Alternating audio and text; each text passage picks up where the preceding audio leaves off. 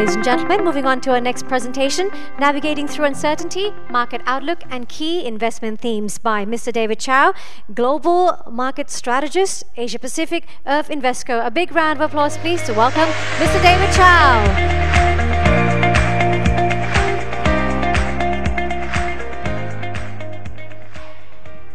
สวัสดีครับเป็นชื่อคุณเดวิดชาวมาจากที่ฮ่องกงนะครับผมจะเป็นลูกครึ่งแต่ว่าวันนี้มีกลัวพูดไทยแล้วครับถ้าจะพูดอังกฤษได้หรือเปล่า Okay, my name is David Chow.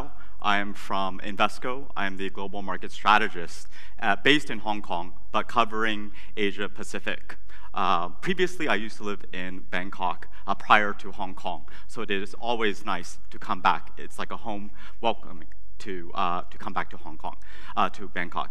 So today I have a few key messages that I want to hit on. It's about how investors can position themselves in the time of uncertainty. And I also want to think that when you think about the longer term of investing, this is actually a very opportune time to invest. And hopefully at the end of this presentation, you'll have a better idea of what I mean. So the first slide that I want you to look at is where do we stand right now in terms of economic expansion? A lot of people have been saying that this is the longest historical expansion the US has seen, over 10 years. And if you look at the graph over here, it will show that the US economy expanded around 25% over the past 10 years. But that's relatively small compared to the larger economic expansions that we've had in the past. And then also compared to the EU has been expanding for around 6 years, but right now they're hitting around some slowdown in the European Union. Japan has also been expanding as well. But in terms of total economic expansion, we are in the longest period we have seen to date. Can this continue? Well, there are a lot of pundits, a lot of people that are saying that we are long in the tooth. Long in the tooth means that something is going to happen. The average business cycle in the US is around 3 years. So we have blown past that. We're at 10 years now. So why is there so much uncertainty about the potential future growth?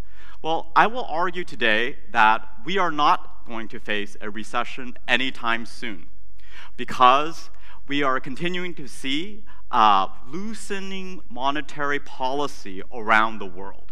And so normally when you have looser monetary policy, that means interest rates go down. That encourages people to take risks, and that encourages economic activity.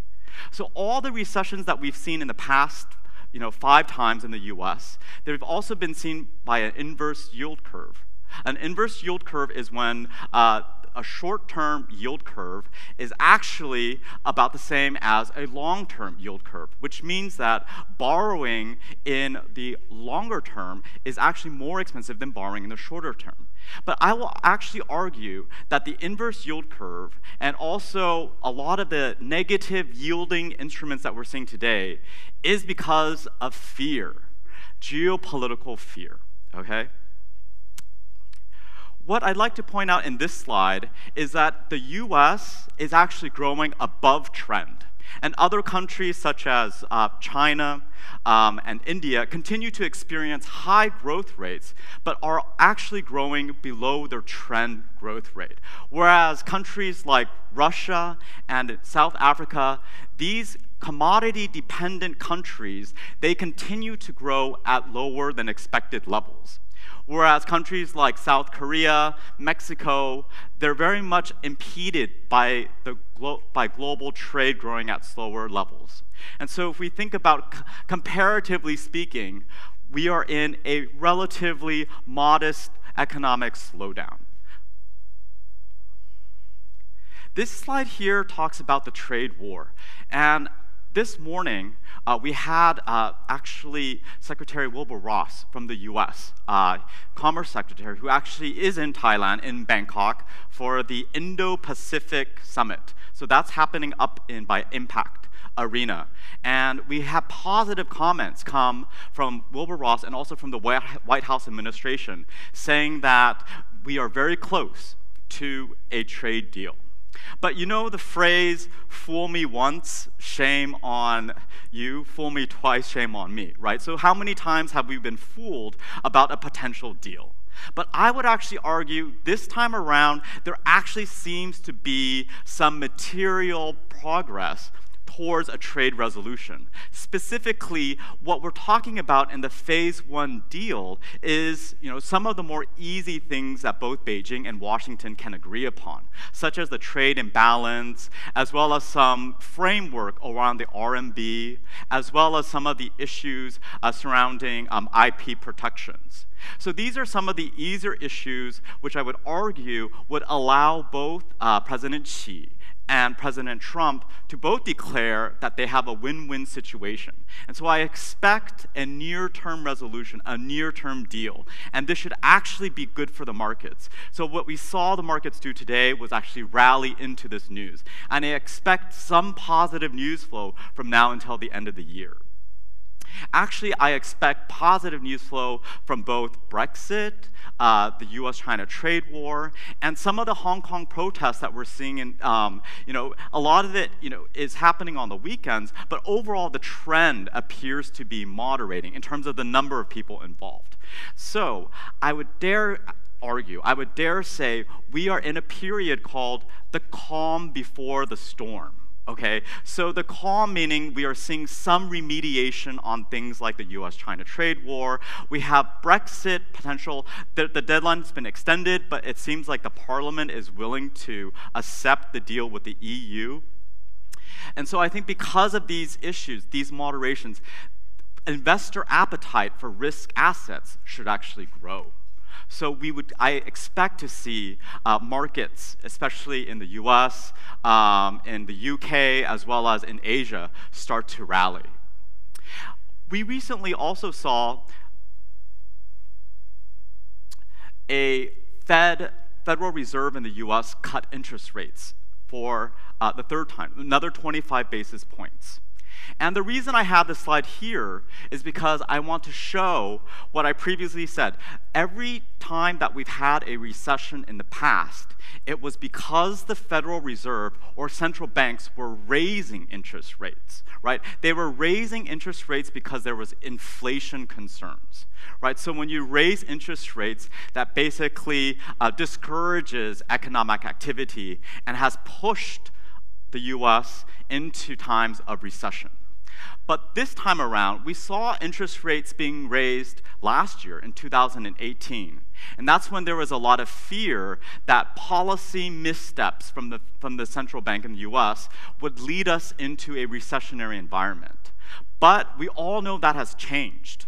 Right? In 2019, the Federal Reserve reversed course, and instead of increasing interest rates, they have started cutting interest rates. And most recently, we saw the cut come last week. And the Fed announced that they stand ready to loosen economic policy, to loosen monetary policy and interest rates if things like the US-China trade war heats up. So even in the midst of potential uncertainties, and I expect uncertainties to continue next year, we have this countervailing force of central banks around the world, including the Bank of Thailand, including all the Asian central banks, to be cutting interest rates. And this should boost risky assets in the time being. If we think about where China stands, right, China is probably the most important player in Asia. And it's really important for us to understand what are the levers that the PBOC, that the Chinese government can do. And I would actually argue China is very different than the US, right? In the US, we watch the Fed very carefully what they can do. If they cut interest rates, and then some of the quantitative easing. But China is a different animal because Beijing is, they control both monetary policy, fiscal policy, industrial policy, state-owned enterprises, and so they have a lot of levers to pull. Right? So if the economy is slowing down as we see it is, the PBOC has 7 different levers that they can pull. Instead of just cutting interest rates, they can have all these other levers that they can pull to make borrowing cheaper. They can flood the market with liquidity. They have a lot of things that they can do. And so what we've seen so far is we've seen the reserve ratio requirement for banks come down. So this is an example of China loosening monetary policy. And what we can expect for the remainder, for the next 12 months, we're going to see China pick up in the fiscal stimulus. They're going to spend more money at the provincial level, building infrastructure. However, I would argue this fiscal stimulus, though, will have more of a domestic effect. So unlike the fiscal stimulus that we saw 10 years ago when China spent $1 trillion and basically lifted Asia out of the great financial crisis, China this time, that effect will not happen again. So the fiscal stimulus that China will employ this time around will have more of a measured, subdued effect. But if we have both monetary stimulus as well as fiscal stimulus, we can expect the Chinese economy to still grow in that 6% range. So I think that if we have both China and the US stimulating their economy either through monetary policy or through fiscal stimulus, that should actually benefit Asian economies like Thailand, emerging Asia. This slide again shows where we stand in terms of stock market performance as well as interest rate and monetary policy. So I have 2 examples, both here and here. So if we look at from June 15 to December 15, there was a peak to trough period of 14%.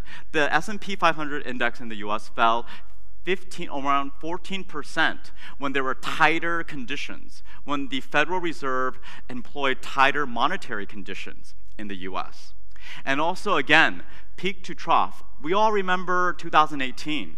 That was a horrible year. I think every asset class was down, right? And so peak to trough was negative 20%. But what did we see this year when we had 3 interest rate cuts? We saw the S&P rally. We saw all risk assets actually rally and do very well. So I would argue that we are in a period to follow where there are easier conditions and that risk assets should do well in this environment. So where do we stand in terms of the US dollar? So similarly, if we look at areas when the Fed is tightening, we see that the dollar rallies, the dollar becomes stronger, right? So higher interest rates, higher policy rates support higher interest rates, and global investors want to bring their money back into the US. But in the instances where we have the Fed loosening monetary policy, that actually has the effect of weakening the US dollar as investors around the world, they start taking their money out of like treasuries or out of the US dollar into places like emerging markets. However, I would argue this time around, because we are seeing central banks from around the world loosen economic policy, I expect the US dollar to basically remain currently where it is. The US dollar should remain relatively strong against emerging market assets, because emerging market countries, central banks continue to be loosening their monetary policies as well. So we'll see this synchronized global central bank monetary easing for 2020. I think that's a trend that we expect. Now, I'd like to look at emerging markets to be supported by attractive valuations. And if we look at where, the US stands in terms of valuation, the US is relatively pricey, relatively expensive. The S&P index is at a historical high level, trading around 20 times forward earnings. The average multiple is around 14 to 15 times, right? So it is difficult to make an argument to be sinking investments into developed markets like the US because of valuation. Now, if I look at other developed markets, like in Europe or even across the world, they're still relatively expensive. Emerging markets is relatively cheap. We are at a time point now where the gap between developed markets and emerging markets valuation is the greatest for 10 years. The last time we've seen such a gap in valuation was 10 years ago. Okay, so if you want to think about investing in a longer-term horizon, valuation does matter. Valuation and price does matter, right? And I would actually argue that ties have a golden ticket right now. The golden ticket is because your currency is so strong, right? So it's much easier, say, for you to go to Japan for a ski trip or to Paris and buy, your Chanel purses, things like that. So think about longer-term investments in this same mindset as well, right? I think this is a golden opportunity when you can use the strength of the local currency to think about looking at other emerging market assets, right? Because you have both the benefit of a potential foreign exchange benefit as well as a valuation disconnect that we see right here. Obviously, a strong baht, some would argue, is not so good for Thailand's export-led economy, and it makes Thailand's exports more expensive. But I think that one could also argue that, with the US-China trade war, we're continuing to see some of the supply chain shift down to places like Vietnam, Philippines, and maybe we've even seen some pickup in foreign direct investments into Thailand. So I think that this is a situation where savvy investors, can think about how they can benefit from this dislocation right now. If we think about the global business outlook in terms of where economies are actually going, I would also argue that economies like India, we've seen the economy kind of tumble recently because of some of their credit issues that they've been having. But India actually is expected to grow pretty significantly in the next few years. So they're going to see kind of a V-shaped rebound. And China, although we continue to see decelerating growth, they're still the second largest economy in the world and still growing in the mid-single digits. And so the other countries like EU, France, they are decelerating to the extent that they're almost facing a technical recession, right? So Germany is very much impacted because Germany does a lot of trade with China. They sell a lot of expensive equipment to China. And the UK, Japan, actually we were quite interested in looking at these developed markets because there is some kind of dislocation, especially with Brexit on the UK. I think that some of the fears have been priced in already into UK equities. And then Japan, they recently instituted this tax on consumer staples, and so there's some speculation that this could potentially impact the consumption spending in Japan in the next month or two. But I think that it's an interesting opportunity now as we go into the Olympics. I think that the markets there should rally into next summer. Now, if we look at interest rates and inflation, I want to impart upon you that we are now in a low inflation, low interest rate environment. Low inflation and low interest rate. That's actually a pretty good environment for investors, especially with the longer term horizon, right? So where would you put your money? Would you put your money in negative yielding instruments like, a lot of the developed market bonds? Around 1/3 of the world's bonds are now negative yielding. So we wouldn't recommend you do that, right? Because I think that inaccurately reflects the fear of a potential global recession. But I've already demonstrated to you that I don't think that the recession is coming, although we're seeing the growth slow down, but a recession is not coming. So in a low inflation, low interest rate environment, risk assets such as equities should do well.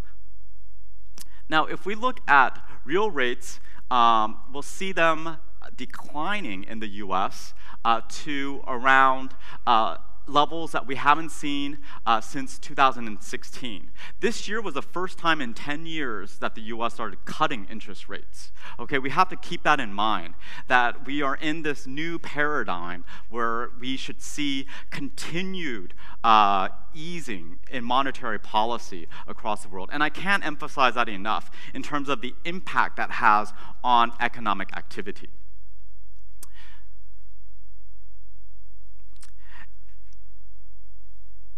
Well, that was my last slide. I thought I had one more slide to go. But I'd just like to impart some of my final words. As I mentioned earlier, we like emerging market assets over developed market assets because of both the growth profile of EM, Asia, over the growth profile of, say, the US or the EU.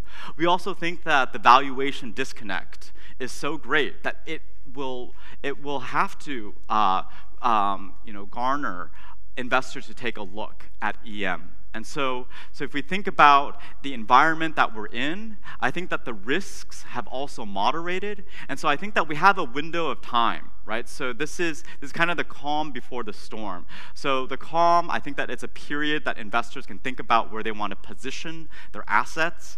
But I think 2020 will be another year filled of geopolitical uncertainties. And so I think that the Phase 2 agreement between the US and China, those issues are very, very thorny. And I don't think that they will be easily hashed out. So those issues are on things like forced technology transfers, as well as opening China's market access, and also enforcement of some of these agreements between the US and China. So these are thorny issues that I don't think will be easily solved. And we all know President Trump is unpredictable, and he loves to kind of throw on the tariffs last minute. I think the threat of that happening, again, is very, very high. Also, we have to think about the uncertainties of the US presidential election in 2020. And I don't think that the stock markets around the world are discounting a Democrat presidential president in 2020. So these are some of the political uncertainties that I think are very important, that will continue to stick with us. But I think that investors that stick for a much longer time period of investing, that remain diversified, and that look into assets where they can score a bargain, that they should do very well over time. Okay.